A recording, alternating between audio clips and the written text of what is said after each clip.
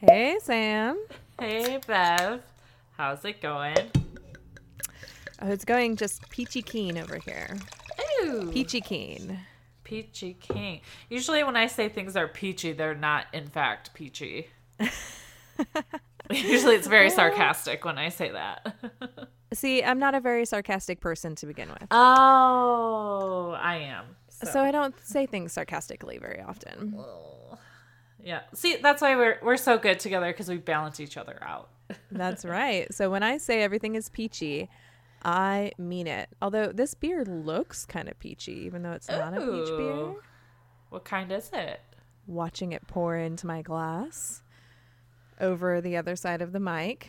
So this is an odd side raspberry blood orange fruitsicle. Ooh, that sounds pretty summery for November. It does. I couldn't decide. I was having a hard time picking what to drink today, and then my whole family was eating ice cream after dinner, and I didn't have time for ice cream. Oh, And this beer had like a popsicle on the front of it. perfect. So I was like, here, this will be my ice cream. It is a mixed fermentation ale brewed with lactose, raspberry, and blood orange added. And Yum. yeah, it's just like a little light ABV beer. The can is very like nondescript. It just has like a sticker on it. It's a silver can with a sticker that says odd side and has the pictures of the popsicles on it. I can't wait to share a photo of this on the Instagram. And what does the beer look like? Ooh, the beer is very pretty. It's like a Yeah. pinkish orange. Yeah. I Oh. have to make sure I get a picture of this one for sure. So what are you drinking over there? So my ABV is not low today. I Mmm. have Apothic Inferno, which is a red blend. This is a small batch limited release, and it's been aged in whiskey barrels for 60 days. And the vintage is 2016. And the alcohol by volume is 15.9%. That is boozy. Yes. And it tastes like red wine that has soaked in whiskey barrels for 60 days. Like surprise, surprise, the label is accurate. You know, it's funny. That sounds like a very interesting combination. It is. It's like kind of like a darker fruit, like kind of blackberry-ish to me. But then there's like kind of it's spice. There's a lot of spice in it. Oh, okay. And it's almost got a little bit of like a maple thing going on too. Hmm. But it does taste like, it tastes very aggressive. It tastes like I had a long day. And This you tastes know, like I had a long day. That's a good catchphrase for an alcohol company. You're welcome. You guys are welcome to take that. yeah, there you go, Apothic Inferno. But it's like it kind of, it's got all these flames on the front, and I was very proactive. I took my picture very early because I bought this at the store today because it's been staring at me every time I go to the store. So I was like, I'm gonna try it. Good for you. I just took my picture just now with the laptop in the background. Oh, Hopefully that will turn out since it's nighttime and we like are using fake light in here. I don't usually yeah. take photos that way, but we'll see.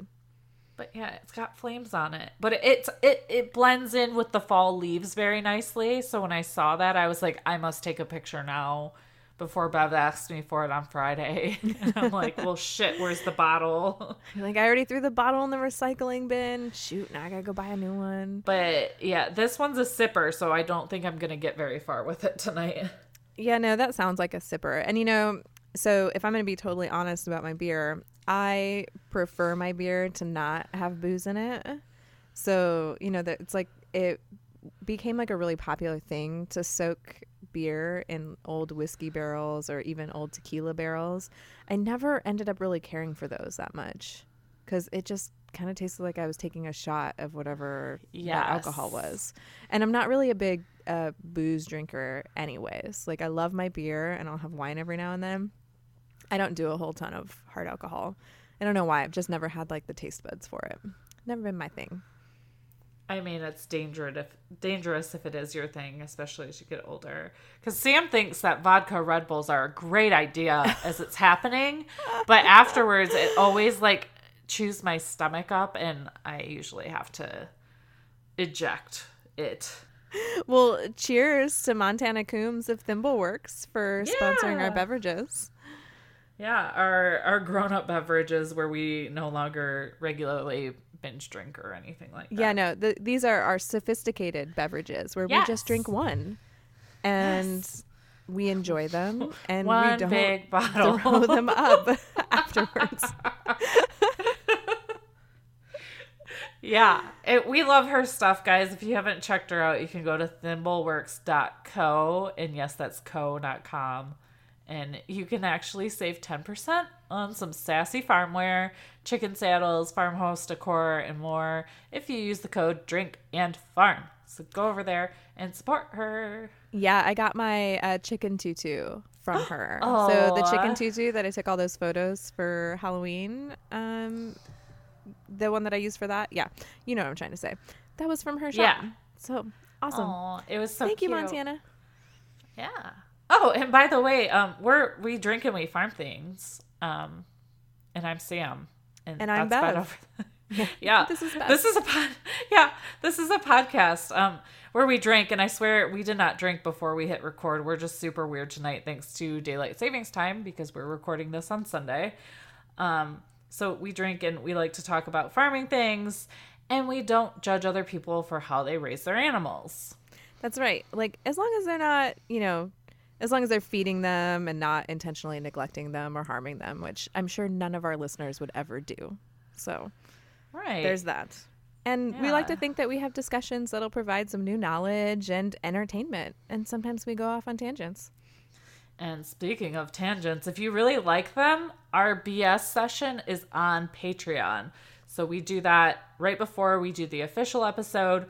We used to drink during that, but learned the hard way that makes the regular episode kind of sloppy if we do that. A shit show, so to speak. Yeah, exactly. A So chicken shit that show. is, we just talk about regular life stuff over there. Like today we Yeah. went into daylight savings time and prescription medication, which was a little odd, I guess, but normal for us to talk about. So you can go over there and check it out. It's for free.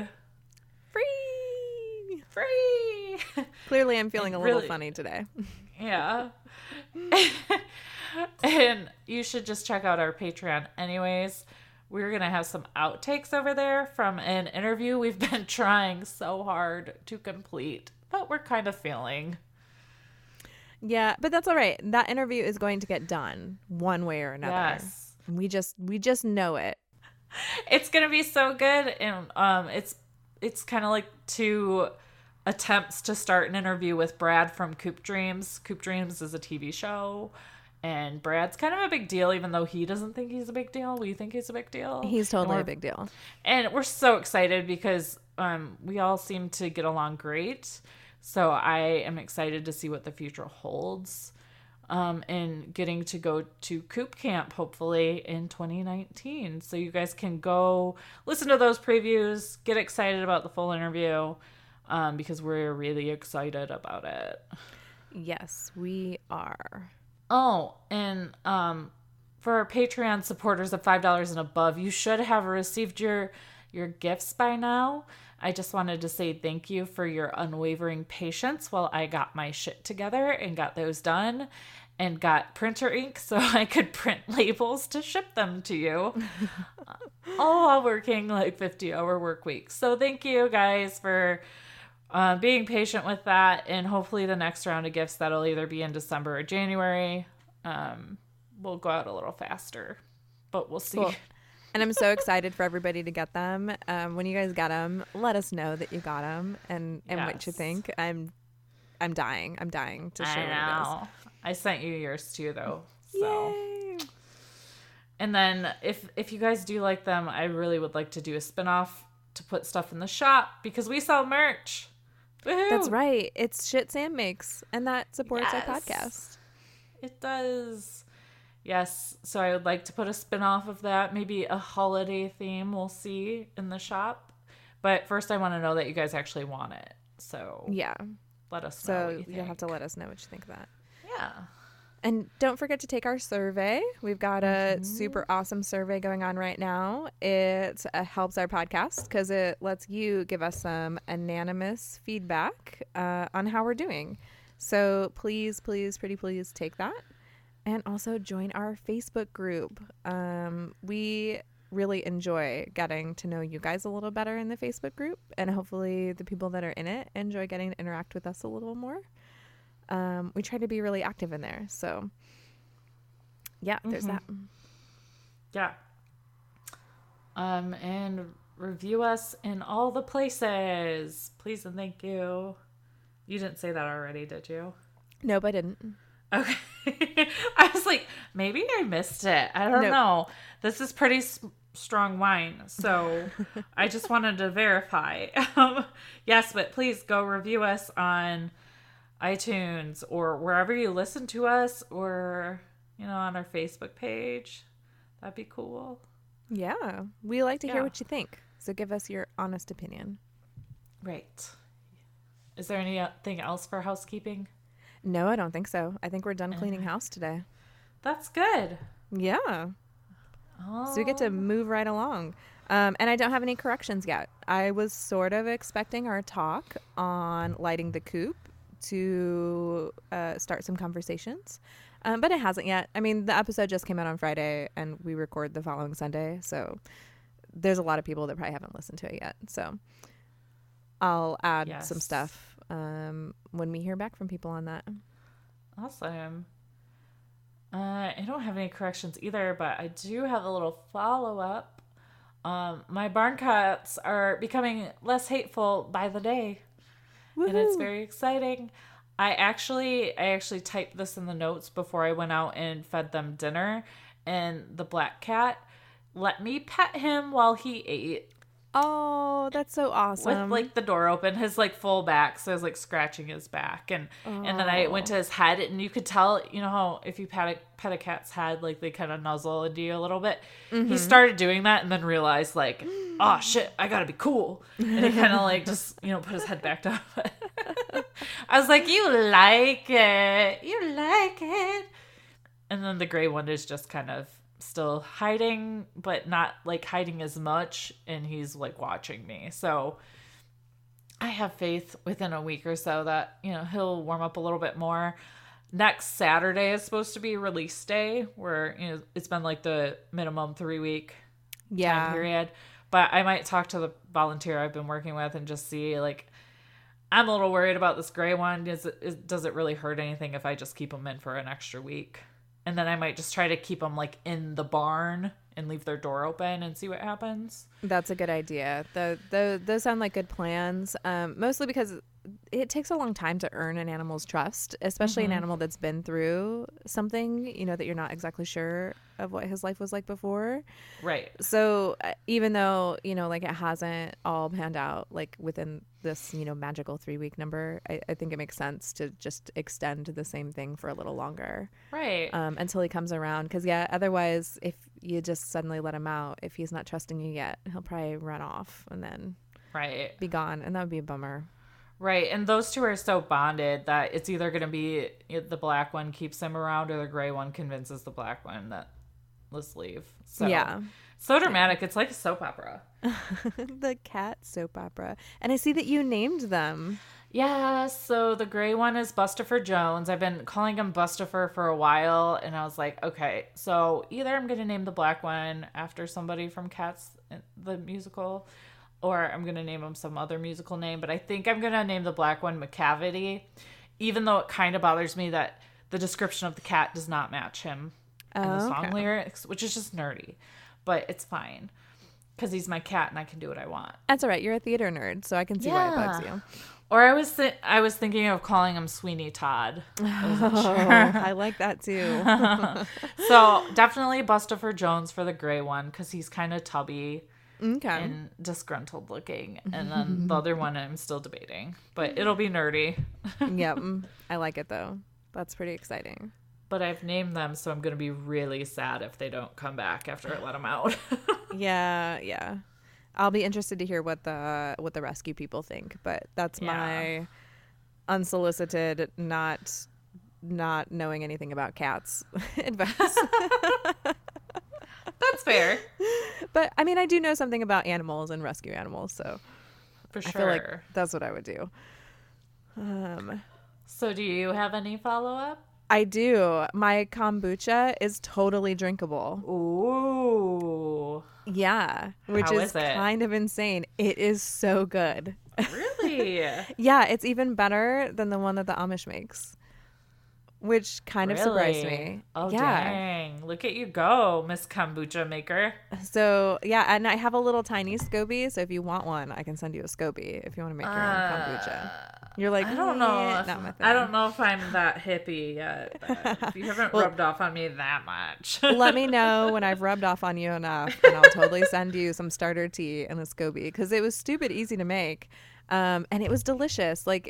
So I made it with just black tea and some sugar and my SCOBY. And it has like this, when you smell it, it smells awful. It smells like apple cider vinegar. I almost gagged when I smelled it. I was like, oh, I did something wrong. But then I poured it into the cup, and it's fizzy and it's light, and it has like this sweet honey taste to it. It tastes like honey and tea and like a little bit of, but not really vinegary, but like you can taste that it's a probiotic beverage, but it still tastes really good. In fact, like even my 13-year-old son liked it so much he asked for another glass tonight, and I was like, no, it's a gut health drink, so like one a day is all you can have, because like I don't want to like totally mess up your digestive system. Right. I brewed another batch today, so it'll be ready in a week or two. The last batch I let it sit for almost exactly 2 weeks. So Okay. yeah, and I bottled up the rest and just threw it in the fridge, and I gave a bottle to my neighbor. I was like, here, have some kombucha. I bestow kombucha among the neighbors.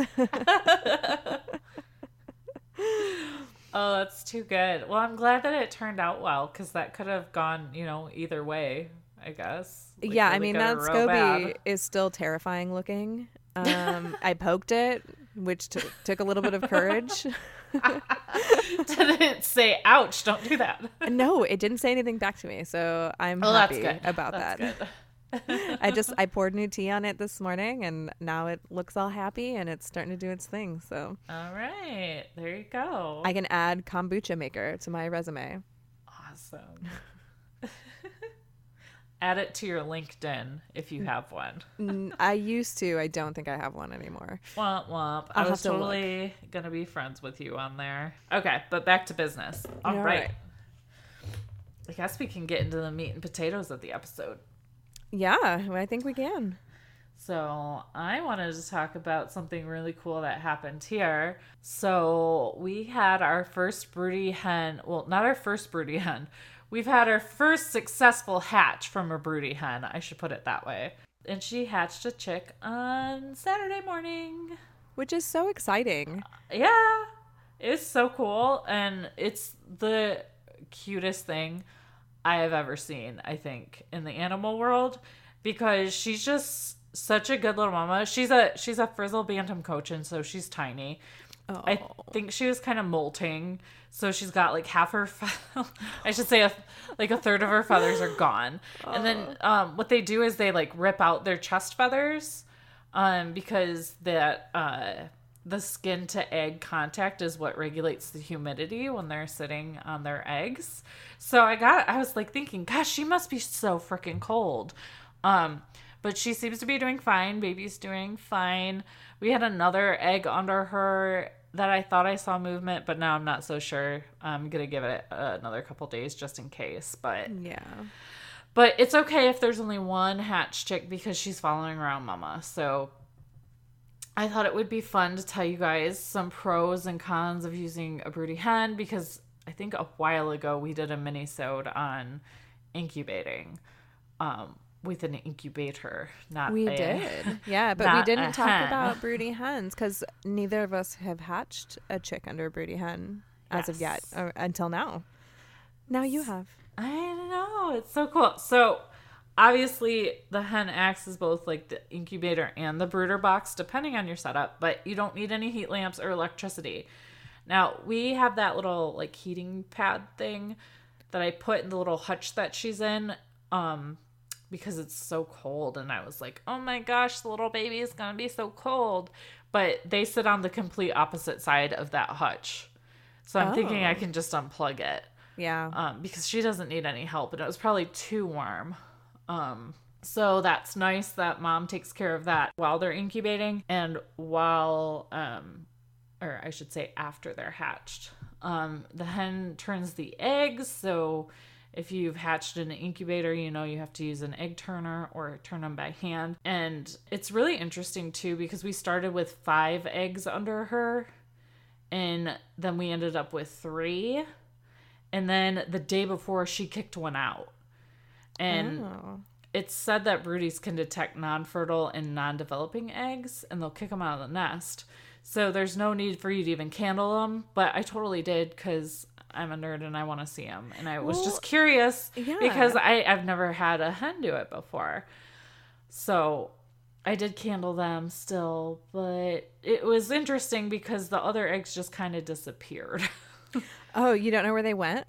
No. Like one of just them gone? One of them did, and then I should say one of them did, and then the other one I have no clue where it went. So I don't know if like one of the other chickens got a hold of it or something after she kicked it out. Yeah, it might have Totally broken possible. when it rolled out of the box, and then Yeah. you know, chickens are pretty cannibalistic. So They are. And let's see. And it's, you know, it's really cool to see like Betty White be a good mom. Because there is always the chance that because chickens are cannibalistic, that they will peck the chick to death when it's born because they don't understand what it is. But she hasn't done that. And she's teaching the chick how to eat and drink and eventually take dust baths and keep her away from predators and things like that. We did decide to separate them into a little bunny hutch thing for now because I didn't know how the other chickens would react, and because Betty's a bantam, I didn't want her to get hurt trying to defend the chick. But eventually, yeah, that was a good call. I'm just super paranoid, and I would have been devastated and would have felt so bad for both of them. Yeah, The mama will know that it's okay to have the chicks go outside on short field trips and things like that, which is great because it exposes them to the environment so they can build up a stronger immune system. So eventually I'll probably set up a little gate outside so they can go outside and have a good time, you know, living life. But I was doing some research and I saw that people will have their broodies hatch in the winter and the mom will take them outside in the snow for a little really? bit. Yeah. Oh, so we learned something new. Right? So I feel like, you know, broodies probably go broody more in the spring and the summer when it's warmer, but it doesn't hurt anything as long as the mom isn't kind of like a psychopath. Yeah. As long as it's a good mother hen. Yes, exactly. So there are some cons or things to think about, you know, if you want to use a broody hen. You can't really time the hatch because you can't force a hen to go broody. So if you have to order fertile eggs, coordinating that might be a little tricky. But if you have a rooster on your property and or maybe you have some breeding pens set up, like this totally will work out great for you. Some hens don't sit the entire 21 days and they'll abandon their nest, you know, as they're starting to develop. So you want to make sure you have a backup for an incubator if that's the case, because we have had hens just quit because they're fickle. They'll get distracted by like treats or something and they'll get up and then they'll just forget to go back. Yes. And they'll just like, or they'll go back and they'll hop in the wrong nesting box sometimes too. Yeah. And We be, have like, incubating the clutch of eggs that are like the new ones from the day. Yeah. We have 2 of our eclipse babies, which are like barnyard mixes from last August. Like they were born right around the eclipse. Yeah.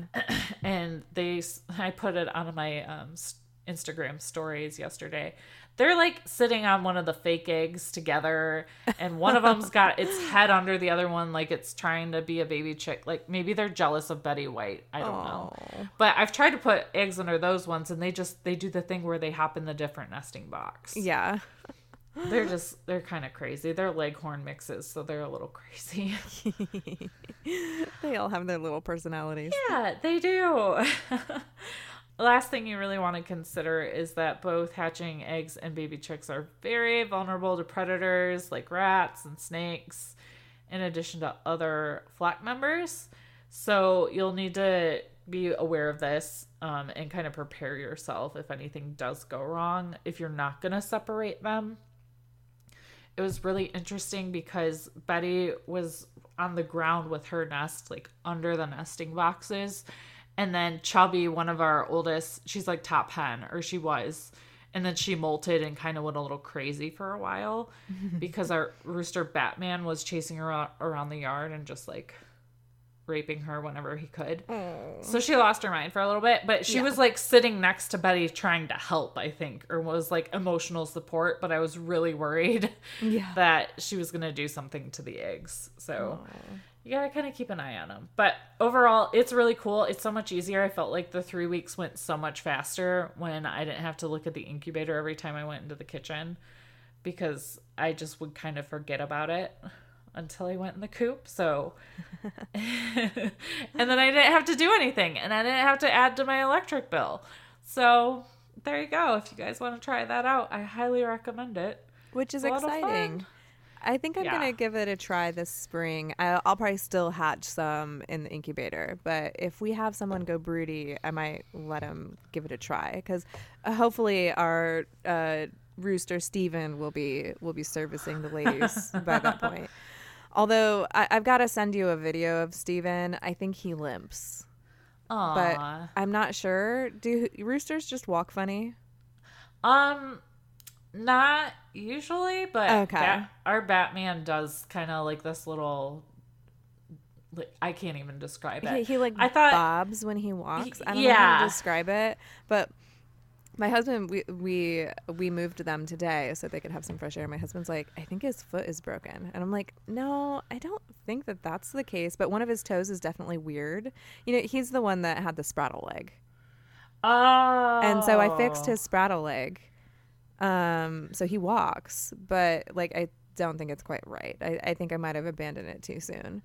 I mean, and he's too old now to try to do it again, but I just keep hoping though. Yeah, I keep hoping that his leg will continue to get stronger as he gets bigger. My fear is that he's going to get so big his leg can't hold himself up anymore. And then, you know, at that point, I'll probably have to cull him because I can't. I don't really have a setup here for a special needs rooster with one leg.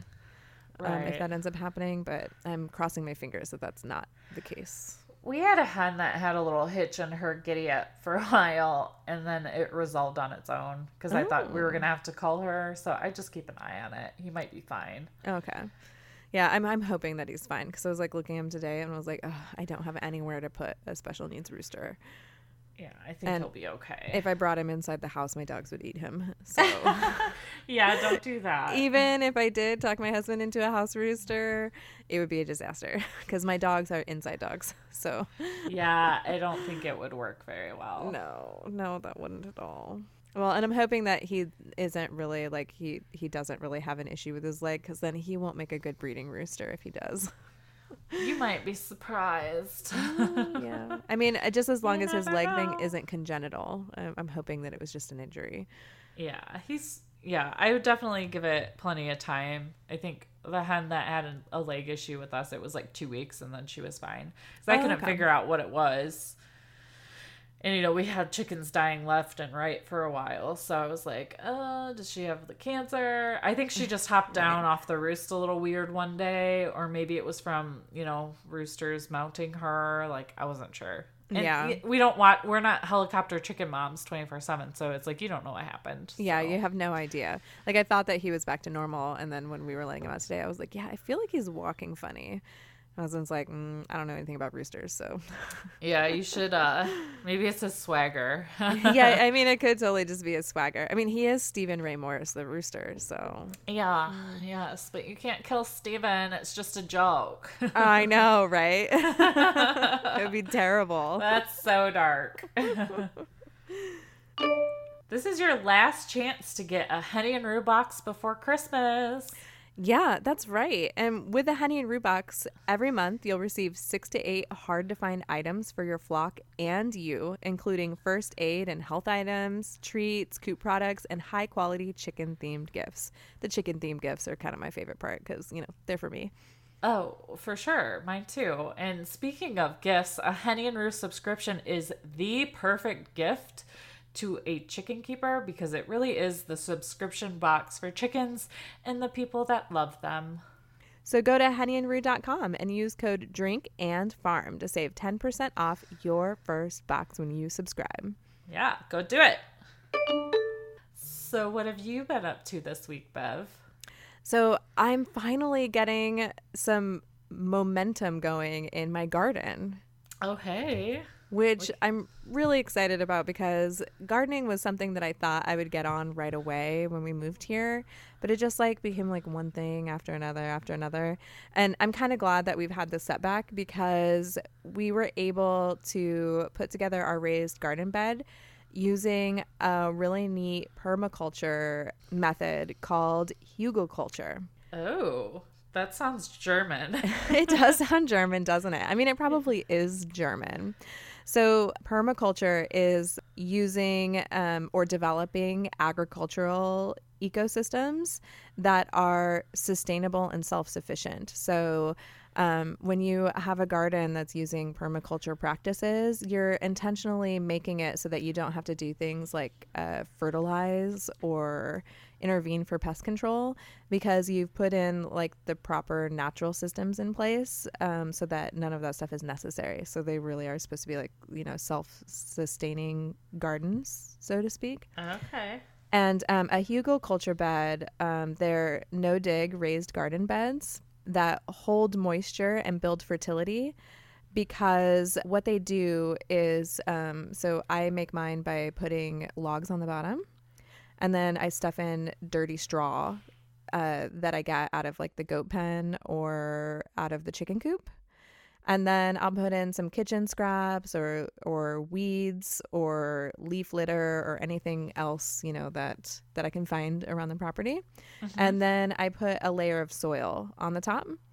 And all of that stuff that's underneath the soil will break down and continue to fertilize the garden bed. Fancy. Which is kind of cool. Yeah, it's a really neat thing. And my friend Amy up at Fruitdale Farm, she has hugelkultur beds at her property. Hers aren't as tall as mine. We had to kind of do something different with ours because of my back issues. I didn't want to have a garden that I had to bend over all the time or get down on the ground to work in because I'm hoping that this resolves itself and with some physical therapy I'm going to be totally back to normal within the next few months. But that's not a guaranteed. And I mean, let's face it, I am only getting older at this point. So we built ours. How tall are our beds? 2 of them are a little shorter because we accidentally messed up and bought the wrong size wood. Whoops. Yeah. So our front 2 beds are shorter. And I think they're around 2.5 feet tall. Okay. So they're at the perfect height. So I can bend over into the middle of them to harvest or plant things. And then all of the trellises are all standing height.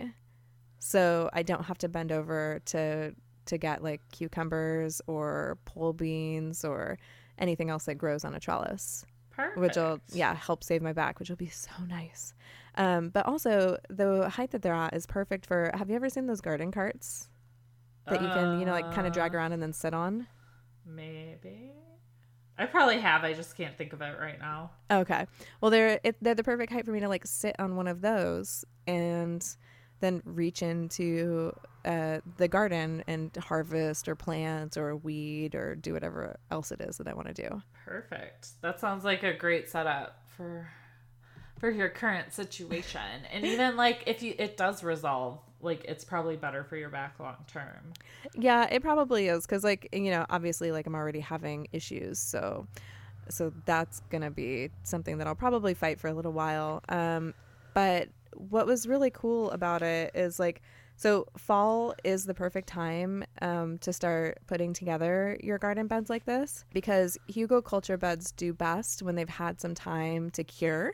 because everything, kind of starts to break down over the next 6 months. Mm-hmm. So the soil will continue to get fed. Technically, you can plant in them right away. So if you don't get around to it until spring, like, don't beat yourself up. You can still plant to them. But also, so I did mine inside boxes that we built out of, what is that? Heat treated pine, I think is what it's called. It's not the chemical treated wood because you don't want that leaching into your food. Right. So it's the heat treated pine, or not treated. I can't remember. My husband told me and then I forgot to write it down. It's just pine lumber from like Menards that hasn't been treated with chemicals. That's pretty straightforward. Yeah, so that's what Corrections Corner is for. Yeah, so if you go to a hardware store and ask for untreated or not chemically treated pine, they'll know what you're talking about and they won't make fun of you too much. Maybe behind your back. That's fine. But you don't have to build garden beds in order to do a hugelkultur bed, because hugelkultur actually means like mound culture. That's what it means. It's mound gardening. So if you wanted to be really green and earth friendly, you wouldn't have to build the boxes like I did. I couldn't have mine spilling out all over the place because of where our gardens were at and what I wanted to do. So I needed to build ours up a little taller. So that's why I built the tall beds. But if you don't have the budget to build raised garden beds, but you still want to do hugelkultur, you can do it almost the exact same way. The way that my friend Amy did hers was she actually dug into the ground where she wanted to have her garden beds, and then she filled that hole with logs and then built everything up around it. And the ideal size for these beds are approximately 6 feet by 3 feet, but it's a really forgiving gardening practice. So you can really do whatever you want. You need to make sure that they're tall enough that you're able to have stuff break down in them. But other than that, there's really no rules when it comes to hugelkultur. You want to make sure that the logs that you put inside the garden beds are not cedar, walnut, or other tree species that are allelopathic. And allelopathy is a biological phenomenon by which the organism produces like a chemical that prevents other organisms to germinate or grow or survive or reproduce. So like black walnut trees, have you ever heard like not to garden near a black walnut tree or not to put black walnuts in your compost? That's why. Oh. It's because like something in them makes it so that like your seeds can't germinate. Gotcha. I didn't know that. So, which is really interesting. Yeah. Learn something new every day. And obviously, these beds do best with lots and lots of organic material that you can just find around your property. You don't have to get too fancy with it. Kitchen scraps, leaves, weeds that you've pulled, fallen branches, twigs, straw from your chicken coop or your goat barn, manure if you have, horses or cows or anything like that. All of that does really well. And it helps your bed maintain its proper carbon to nitrogen ratio, which means that your plants do better, which is pretty awesome. I was pretty excited to find this gardening style because I felt like it sort of brought me back to my my roots of what I was trying to do around here. Oh. So I was like, hey, now I don't have to buy fertilizer for my gardens. Heck yeah. That's awesome. And I have something to do with all of my compost. So we got so we have 6 garden beds out there now. All 6 of them are squared, laid, and we have them built. So they're ready. And 2 of the garden beds yesterday we got filled with logs and dirty goat straw. So I'll be kind of slowly filling the rest of them as the winter continues and I, clean out the barn or go chop down trees or find fallen sticks or logs or whatever. Because we'll have some storms that'll knock over some pine trees.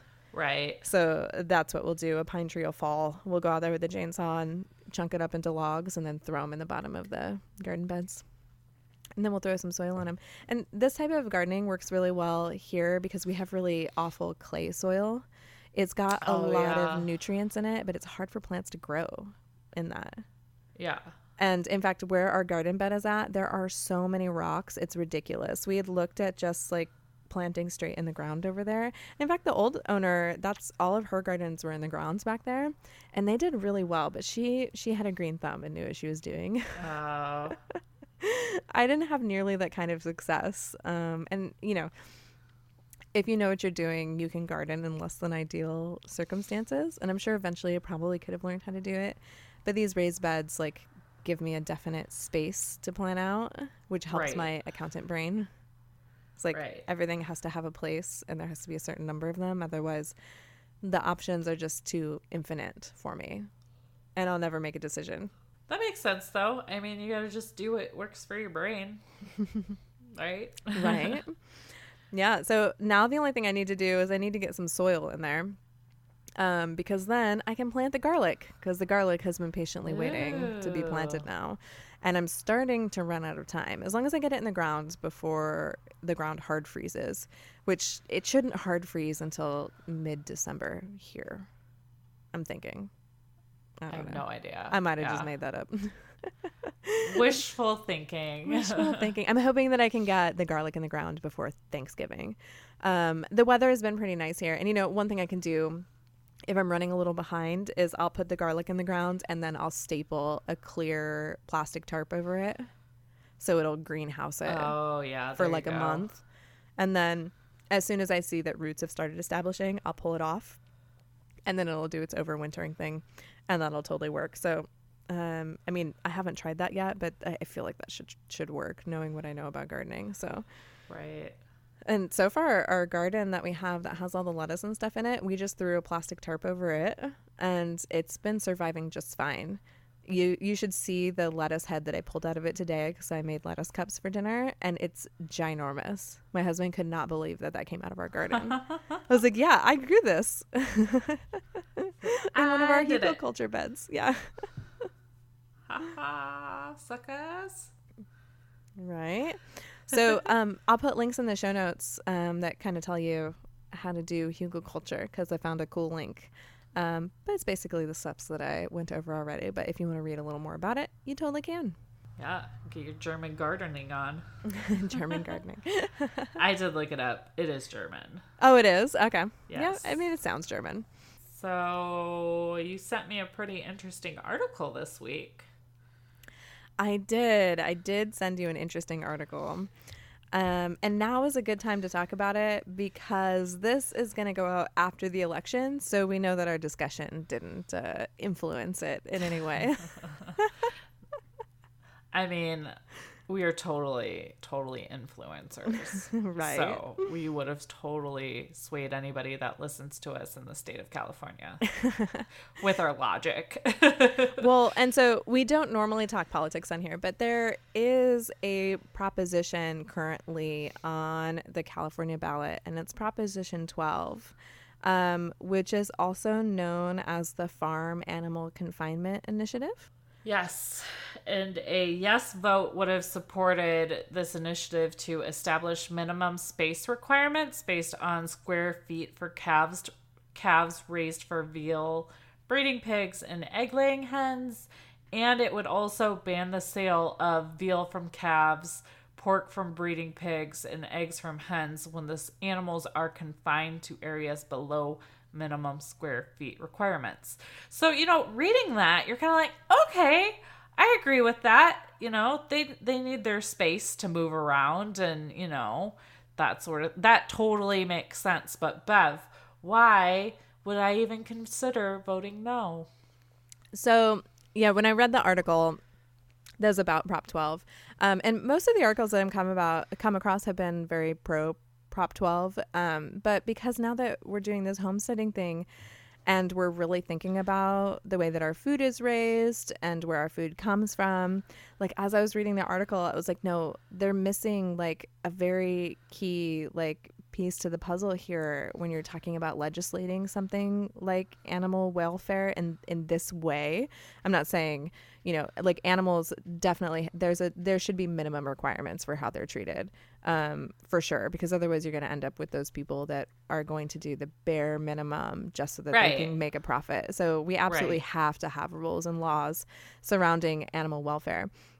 But by only allowing food to come from producers that are able to meet these extra requirements that they're suddenly trying to put into place, like you could really end up inadvertently limiting the amount of food that's able to come into the state of California. Right.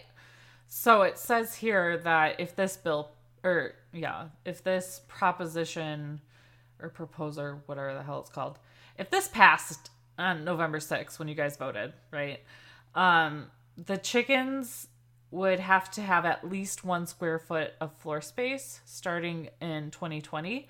And then it would require chicken, duck, and goose hens be kept outside cages beginning in 2020. So that first one is a pretty quick turnaround. So you have a year to reconfigure everything that you have set up now. So it's limited to 1 square foot per chicken. And then you have to figure out a way to have it outside of cages. Now, I'm wondering if that outside of cages looks like what we saw in the Rotten documentary, where it was free floor space in a huge ass barn. Well, and that's probably what they're talking about. And you know, in the Rotten documentary, this was not how the chickens looked like they had a little more than 1 square foot per a hen in that area, because like they were actually able to free move.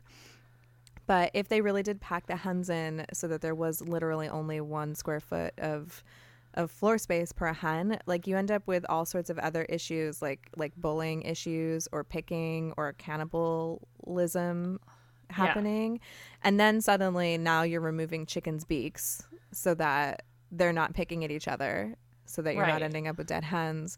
And then like your cruelty-free, you know, cage-free eggs suddenly look like some total like Frankenstein situation going on in the barn, which is not good, not in the animal's well-being either.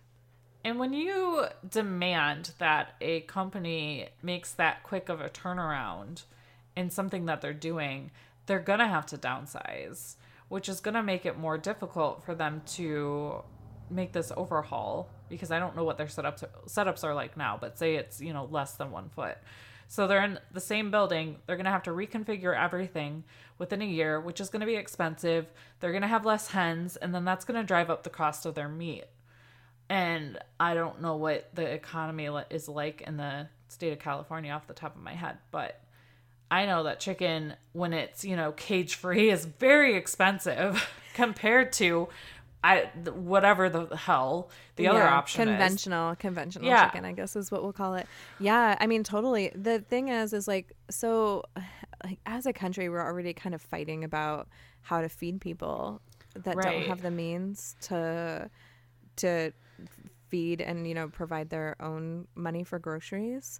Right. So something like this is probably just causing more barriers for people who are already struggling for food. Right.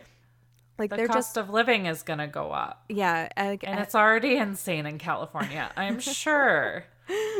Yeah. I mean, I grew up there. So, yeah. And this bill isn't unusual for the state of California. And on its face, it sounds like it's really awesome because you're thinking about the welfare of animals. Right. The main reason why we wanted to bring it up on here is because we wanted to remind everybody that you all already have the power to decide how your food is treated. Yes. Because there are already tons of small farmers raising their food the way that nature intended it to be raised and in humane conditions and using humane butchering practices. So you don't have to rely on legislation to change the way that you eat. Exactly. You already have the option when you're at the store, more than likely. Like I went to the store this morning. It's a big box store. And there is a variety of different kinds of meat in different ways that it was raised at my fingertips. And it is a lot more expensive when it's organic and grass-fed or grain-fed or whatever per the kind of animal is the ideal way for it to be raised. Big difference. And I'm in a situation right now where it's like, I might have to go back to buying the not bougie chicken for a little bit just for survival. So, you know, we can pay our mortgage and pay for our cars and all the stuff we need to get to our jobs and all that. Like, so you're going to force people to make decisions based on this legislation that I'm sure has a lot of like good energy behind it. But again, it's just that whole political thing of being black and white when it's more of a gray area. Yeah, it just kind of turns out that everything is just more of a gray area. And Yeah. it was really interesting. In this one article that we read, this guy that is the president of the National Association of Egg Farmers, he said that he believes that it would end up creating less humane conditions because the chickens would end up picking at each other. And that also food safety can become a concern. Because chickens can pick up roundworms when they come into contact with infected feces on the ground. So, you know, those like really sterile egg houses with the hens in cages and whatnot, like, Yeah. you know, they're relatively disease free. As awful as they are, I'm not saying that those are good or Yeah. anything, but like, you know, the reason why they set these systems into place are sometimes because they're looking for the animals' welfare, and they're probably going about it wrong when cages like Right. that are involved. But it just goes to show that things are just more complicated. Right. Than There's you a think they are. reason. Yeah, there's a reason why it's set up that way. And like you said, it's not always like the feel good kind of thing. And I remember watching a How It's Made show on TV, and one of it was like about like hens laying eggs.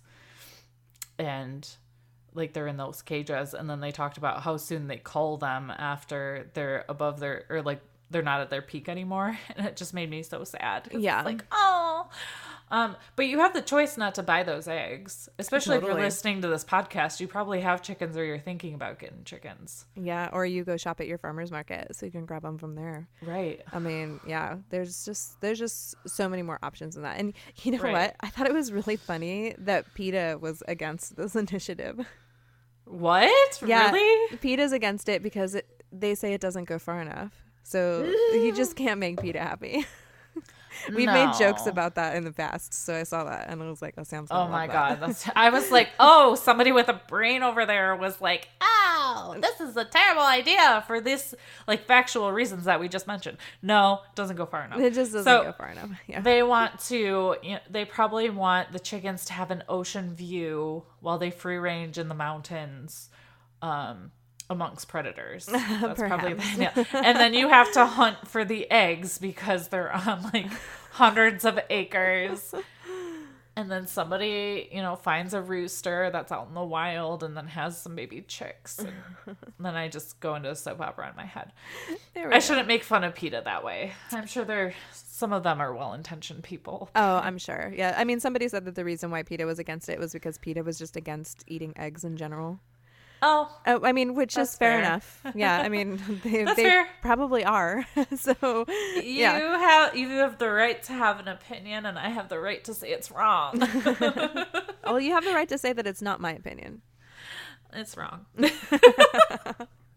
That's just Sam drinking her almost 16% ABV wine. Leave it to Sam.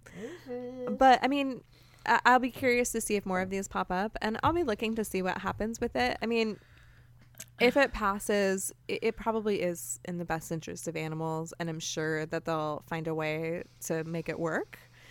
Right. But it's just another one of those things that just you kind of start to look at those things a little differently once you're actually raising animals and you see like what it really takes to feed your own family, let alone try to create food for tons of other people.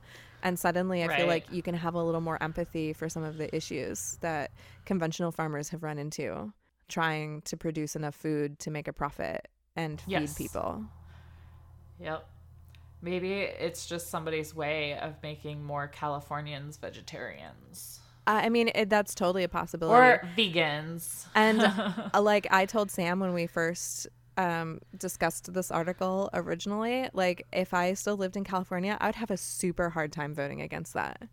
Because like everything on the inside of my being says that this really is what's in the best interest of the animals. Right.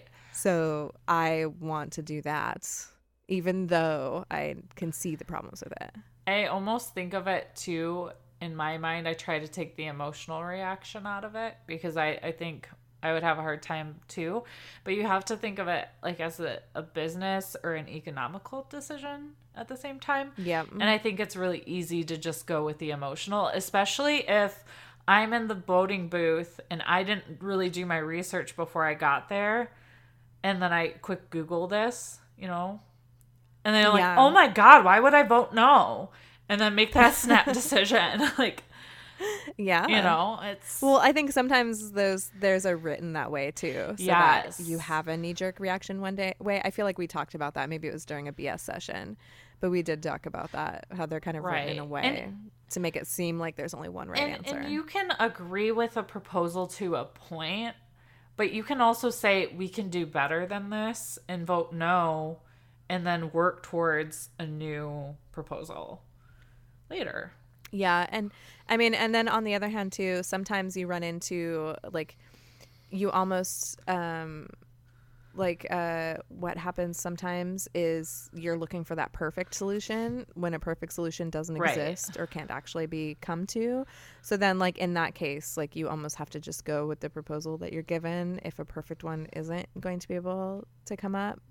But I feel like in this case, there are some different things that could be done. And I have a feeling this is not bipartisan. Yeah, I mean, yeah, I don't know. It's hard to say. I was having a hard time finding no's for that proposal. So I thought it was interesting if we came on the opposite side of it, since we weren't very much going to the no. Like, I know that the yes raised, like, I don't know, 5 times the amount of money that the no did. Right. So, yeah, so it's probably one of those things that's going to, like, push right through, like I said. So I thought coming in from a different angle would just make people's brains think.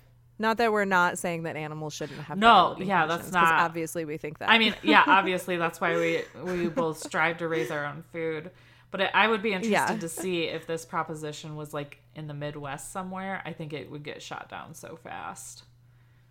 Oh, yeah, I'm sure that it would. Well, and, you know, California has a huge agricultural market. Like, a lot of food that feeds the rest of the country comes from California also. So this isn't just going to affect California. Right. Exactly. It'll be interesting. Another reason why it doesn't just affect California also is all of the food that's brought into the state is going to have to meet these regulations also. So a farmer in Iowa or Ohio or Michigan is going to have to... Yeah, you know what I'm saying. It's gonna do. They have to meet these some requirements. Interesting things to their economy if it passes through, and other. It's gonna have a ripple effect, that's for sure. And I'm interested to see if it's good or bad. I wonder if farmers just decide not to sell to California anymore. I'm sure they would. But I mean, they're a really big food market. Yeah. So you can't necessarily just decide that you're not going to. See, that's why these things are just so complicated. If everybody could just have civilized conversations like we have. Which is what we do here. We enjoy those. And if you hate us now based on this opinion discussion that we had, that's okay because you don't have to listen to us, but we hope you stay around. Well, and we hope that if you have anything that you can add to it, you join our group and you chat with us about it. Because we would love to hear more sides on it. Because I'm sure that somebody else has a thought on it that we just didn't recognize right away. And I mean, we're only two people. People shouldn't trust everything we say either. But just don't be an asshole with your opinion. That is basically the only rule. Yeah, because I don't feel like we're being assholes. I mean, I said some shit about PETA, but they might have had it coming. I feel like everybody has a love-hate relationship with PETA. Yeah. And Sam just has a hate relationship. Just very gray. We'll call it a gray area. A gray area relationship. I love animals. I don't like extremism on anything. Yeah. And that's fair. That's fair. Except for my love of chickens. That is very extreme. Yeah. And my love of goats is right up there, too. That's fair. We're pretty hardcore goat and chicken crazy ladies. And I feel like I would be remiss not to mention Ashley Kernan's adorable new donkeys, too. Yes, I'm obsessed with her new donkeys. So if you guys aren't in our Facebook group yet, you need to go join it because Ashley Kernan posted the cutest picture of her new donkeys. And we need donkeys now. Oh, totally. Totally. I'm so excited for her family. And at the same time, I'm so jealous. Same. We love you, Ashley. Yeah. Thanks for sharing your goat or not your goats, your donkeys with us. I have like the smallest glass of wine, and I am feeling very warm right now. Well, It's good. the Inferno. My husband's gonna be like, "What is wrong with you?" Well, thanks for listening, guys. Yeah. This is We Drink and We Farm Things, and I'm Sam. And I'm Bev. And make sure you join us over on Instagram. You can follow us at Drink and Farm. And we also love it when you use our hashtag Drink and Farm. Just please farm safely when you use it, because we love looking at your adorable photos of you drinking and farming. That's right. Well, drink. Farm. And give zero clucks. Bye, guys. Bye.